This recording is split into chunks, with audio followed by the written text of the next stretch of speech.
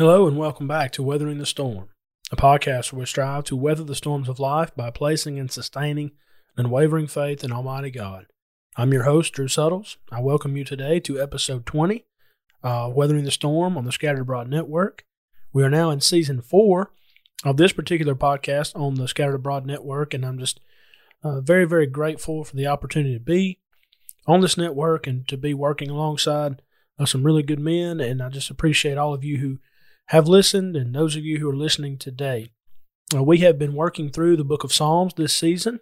This is our next to last episode, and so if you haven't had a chance, I would love for you to go back and to listen to some of the Psalms that we have studied in hopes that it can help you in some way in your own personal study. We've decided to use the book of Psalms this season because it's just the one book that we have in Scripture that really can help us navigate through whatever we may face. And the highs and the lows and the things that go on in our lives, the book of Psalms directly speaks to that, because we can look into the life of David and other writers who were human beings. And they had some highs, they had some lows, they had ups and downs, they had storms. But there's always this emphasis on looking to God and bolstering your faith in Him, knowing that He can get you through. And again, that's the goal of this season. That's the goal of this podcast. That's certainly the goal of our episode today. Over the past several episodes, we've worked through some different Psalms. Today, we come to Psalm 143. And we've kind of been building up to this. We looked at Psalm 141 and 142 in our last episode. But now we come to this great text, Psalm 143.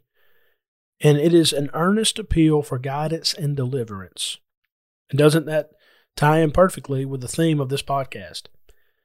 If you haven't already, I want to encourage you to go and like us on Facebook, find us on YouTube, our YouTube channel, Scattered Abroad Network, find us on Instagram, and email us, contact us, thescatteredabroadnetwork@gmail.com. Again, it's a wonderful blessing to be on this network, and we have podcasts, several podcasts now. We're growing a lot lately, and so we have material coming out every day of the week, and would certainly appreciate you listening to that and sharing that with others if you find it to be helpful. Again, we come to Psalm 143. I want to begin by reading this text, and then I'll walk through the text with you before we look at some ways in which this psalm can help us to weather the storm. Psalm 143, I'll be reading from the New King James Version. Hear my prayer, O Lord. Give ear to my supplications. In your faithfulness answer me, and in your righteousness. Do not enter into judgment with your servant, for in your sight no one living is righteous. For the enemy has persecuted my soul. He has crushed my life to the ground. He has made me dwell in darkness, like those who have long been dead. Therefore my spirit is overwhelmed within me. My heart within me is distressed. I remember the days of old. I meditate on all your works. I muse on the work of your hands. I spread out my hands to you. My soul longs for you like a thirsty land. Answer me speedily, O Lord. My spirit fails. Do not hide your face from me, lest I be like those who go down into the pit. Cause me to hear your loving kindness in the morning, for in you do I trust. Cause me to know the way in which I should walk, for I lift up my soul to you. Deliver me, O Lord, from my enemies. In you I take shelter. Teach me to do your will, for you are my God. Your spirit is good. Lead me in the land of uprightness. Revive me, O Lord, for your name's sake. For your righteousness' sake, bring my soul out of trouble. In your mercy, cut off my enemies. Destroy all those who afflict my soul. For I am your servant. David was a true servant of God, wasn't he? He wasn't sinlessly perfect, but he was a man after God's own heart. And when we read his writings, we can gain much encouragement and strength from thinking about David, who went through these things and how he looked unto God. And he was so sincere and genuine. And we see how God was with him and God helped him. And that same God who David is praying to in this text is the same God who hears us and can help us today. Let's work through this text together. First, notice with me the appeal. Verses 1 and 2, the appeal. David appeals to two things about God. Number one, he appeals to God's faithfulness, and then he appeals to God's righteousness. Notice that David did not look within to his own ability, but upward to God's ability. And that's what we always need to do. God, who is able to do exceedingly abundantly above all that we ask or think. Ephesians 3:20. That's where we need to be focusing. And that's exactly what David is doing. He's appealing to God's faithfulness. Faithfulness carries the idea of reliability. And God is faithful, the Bible teaches. When He makes a promise, He keeps it. God's word is always going to stand firm. And so God's faithfulness, and then God's righteousness. He's righteous in the absolute sense, isn't He? And so verse 2, he says, in your sight no one is righteous. I think about Romans 3:10, there is none righteous, no, not one. But while it is true no man can be righteous in and of themselves, it is possible to attain a righteous status with God. We know that because there were individuals who did. You remember the parents of John the Immerser, Zacharias and Elizabeth, Luke 1:6. They were righteous before God. 1 John 3:7, let no one deceive you. He who practices righteousness is righteous. So again, you can be right with God, but this is only possible through Christ. Romans 1:16, 2 Corinthians 5:21. So what is David really appealing here? Why is he going to God and talking about God's faithfulness and God's righteousness? Here's the point. David is pleading with God that He not deal with him as he deserves. Think about the judgment that would ensue if God dealt with every person as they deserved. I'll tell you right now, friends, what I deserve, and that's death. I deserve an eternity separated from God. I don't deserve salvation, and I could never earn salvation. It's a free gift of God. And if I respond by faith in obedience to the gospel, if I respond to the conditions that God has set forth in His Word, I won't deserve it, but I can obtain salvation, and I can have the real hope of living forever. Now, David here, he's appealing to God knowing that he's messed up. And he's calling on God to be with him and help him, not on David's faithfulness or David's righteousness, but God's faithfulness and God's righteousness. Hear my prayer, O Lord. Give ear to my supplication. In your faithfulness, answer me, or according to your faithfulness, answer me, and according to your righteousness, hear me. God will always do what's right, and He will always be faithful and be there for His people. And so that's David's appeal, an earnest appeal for comfort. For our purposes, this is an earnest appeal to God to help us weather the storm. In verses 3 through 4, let's notice the agony that David was experiencing. It says, the enemy has persecuted my soul. The enemy has crushed my life. The enemy has made me dwell in darkness. Verse 4, it says, my spirit is overwhelmed and my heart is distressed. His enemies had driven him to this dark and lonely place. Today our enemies, and especially the enemy, of course we're talking about Satan, can take us places we don't want to go spiritually. One of my instructors in Memphis would always say, sin will take you where you don't want to go, and it'll keep you there longer than you want to stay. Satan promotes agony. He promotes it, and he encourages self-destruction. The thief comes not only to steal, but to kill and to destroy. Jesus said, I have come that I might have life and have it more abundantly. John 10:10. Jesus wants us to have a life that is real and free and genuine. But here's Satan, who wants our lives to be filled with agony. David is experiencing that because the enemies have persecuted his soul. The enemies has crushed his life.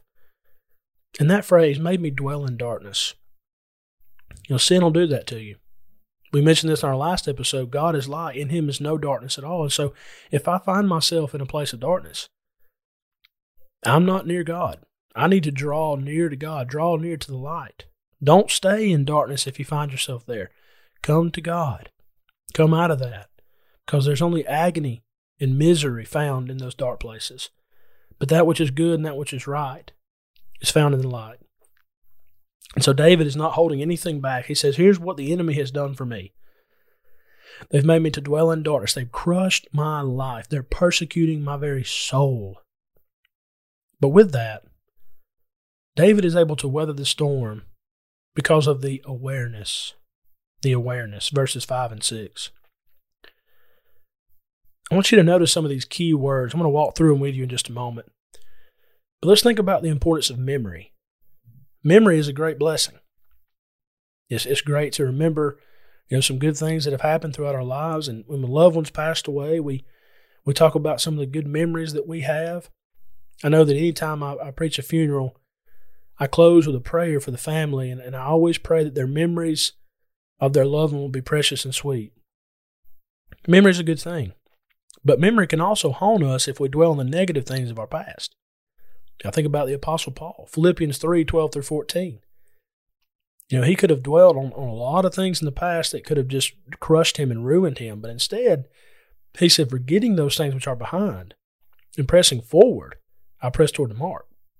I look ahead to the things that are before me. Philippians 3:12-14.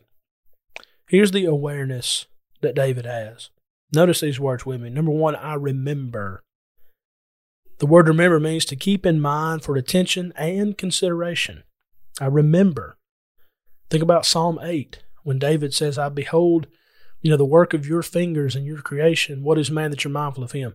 David could go back to being a young shepherd boy out in the field and beholding the beauty of God's creation. He could remember that. So here he's going through this trial. He's going through this storm. His enemies are persecuting him. He's in a point and in a time of agony. And so he says, listen, I'm going to go back. I'm going to remember how God has been there for me. Number two, he says, I meditate.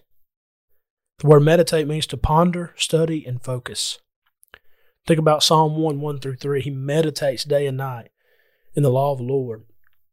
2 Timothy 2:15, study to show yourself approved. Give diligence. Meditate upon the Word of God. Apply it to your life. I meditate. He remembers God's goodness and greatness, and he meditates on it. Number three, he says, I muse. The word muse means to converse with oneself, to become absorbed in thought. This idea is brought out Psalm 39:3 and here in Psalm 143:5. To converse. In other words, you're telling yourself as you remember and meditate, you know what? God is so good. And God is here with me, and he'll be there with me throughout all of this. That's the awareness that the child of God needs. Spurgeon said, memory, meditation, and musing are here set together as the three graces, ministering grace to a mind depressed. You find yourself in a depressed state. You find yourself in agony like David did.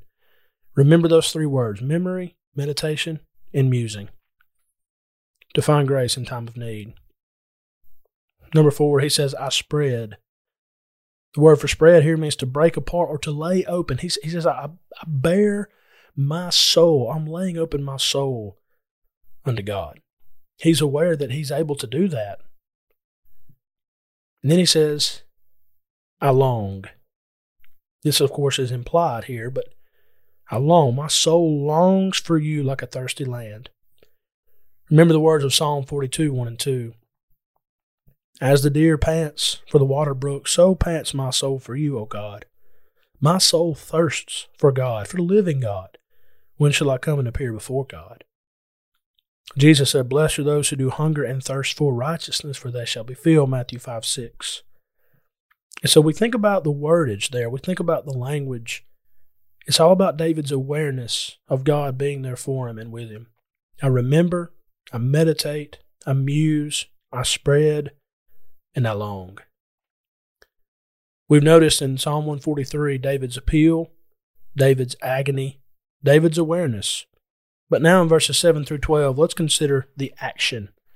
The action. He's calling on God to act. Here's what he's asking God to do. Verse 7, he says, answer me. Answer me.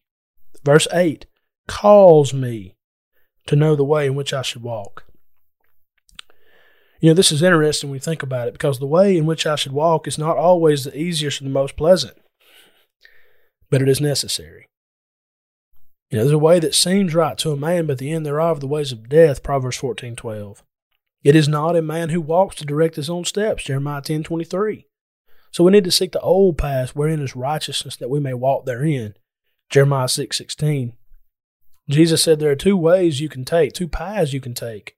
There's the wide, the broad gate that leads to destruction, and there's a lot of people going that way. But there's a difficult gate, a narrow way that leads to life. Only few find it. It's difficult, but it's necessary. Luke 13:24, strive to enter in at the narrow gate. The word strive there is from the Greek word agonizomai. It means to agonize. And so David here understands, this is not going to be easy. But what great faith to say, calls me to know the way in which I should walk. I want to know. I want to know what to do. I want to know which way to go. So he goes to God for that answer. Answer me. Calls me. Verse 9, he says, deliver me. In our last episode, we emphasized David talking to God and recognizing that he was his deliverer and redeemer. Well, here he's recognizing that same truth, isn't he? Deliver me. Verse 10, teach me. Teach me. Teach me to do your will, for you are my God. And so the action that he's calling on God to do is to answer him, to cause him, to deliver him, to teach him. Also in verse 10 he says, lead me to the land of uprightness. Lead me, be with me. Finally, verse 11, he says, revive me. Revive me. Revive me, O Lord, for your name's sake, for I am your servant. This is a perfect pattern for prayer, isn't it? You go into the right source, pouring out your heart to God, being aware and being mindful of God's goodness and greatness and His power and His love, and then asking Him to do these things. Isn't that what the Bible teaches? Ask, seek, and knock. Matthew 7:7. Let him ask in faith. James 1:5. That's the mentality that we need to have. Go to the throne of grace boldly to obtain mercy in time of need. David certainly did that on this occasion. You and I, when we find ourselves in the storm, that's exactly what we need to do. Don't shy away. Don't hold anything back. Go to God. He can and will be able to help you weather the storm. And so when we think about David asking God to answer him, to cause him, to deliver him, to teach him, to lead him, and to revive him, I want to ask you, how does God do this for us today? How does God answer this call to action? May I suggest to you, He does so through His Word. All Scripture is given by inspiration of God. It's profitable for doctrine, for reproof, for correction, for instruction in righteousness, that the man of God may be complete, fully equipped for every good work. 2 Timothy 3:16 and 17. The Word of God does give us that direction. It does revive us. It does strengthen us. God has answered us. He's given us all things pertaining to life and to godliness, 2 Peter 1:3. We have what we need in the Word of God to weather the storm. And what a great blessing it is that we have God's Word with us. David understood that as he prayed to God for guidance and deliverance, he was to do his part in faithful obedience. He says, I am your servant. I'm going to do what you asked me to do. And I pray that you will be with me and help me as I navigate through life. Psalm 143 is a beautiful, beautiful prayer. It's an earnest appeal unto God. And David had great faith and great confidence as he prayed this. And you and I, as we think about the words that we read in this psalm, hopefully we can have better confidence as well. With those thoughts in mind, let's close out this episode with 3 ways in which Psalm 143 can help us weather the storm. Number 1, when you find yourself in the midst of a storm, reminisce on the times when God blessed you abundantly. One of my favorite songs that we sing, it always stops me in my tracks, is Count Your Blessings. When upon life's billows you are tempest tossed, do not be discouraged, thinking all is lost. What do? We count our many blessings, and it will surprise you what the Lord has done. You count the blessings, you count the times in which God has been there for you and delivered you, and that'll give you strength and comfort that He can get you through whatever trial you're facing now. Number 2, when our hearts are distressed, we need to focus on the great physician who can help us. David says, my heart is distressed, I'm overwhelmed, my enemies are persecuting me. And he went to the right source, didn't he? He went to God to find that strength in time of need. Number 3, and finally, We are not the only ones aware of our storms, even when we suffer in silence. God can hear us even in the silence. He hears our cries. He sees our tears. He's with us in the darkest of times to bring us to better times. And I hope and pray that those are some thoughts that can help you. And I hope that our study of Psalm 143 has been beneficial for you. Ultimately, I hope that we will all look to God in times of strength or in times that we need strength, knowing that He can supply it. Thank you so much for listening today. I pray that God will richly bless you as you weather the storm. What's up, guys? It's Caleb and Michael over here from the Scattered Abroad Network, and we just wanted to say thanks so much for listening to this episode. Yeah, we're so thankful to the East Hill Church of Christ for overseeing this network, and we're grateful to God for this opportunity. And don't forget, you can check out our show notes below for all of our social media links, email address, website, and we have a monthly newsletter, so don't forget to sign up for that. Please remember to leave us a rating or a review on whatever platform it is that you use, and please continue to keep our network in your prayers. As always, thank you again so much for listening. Be ready tomorrow. We have brand new content coming out here on the SAN. Thanks so much, and God bless.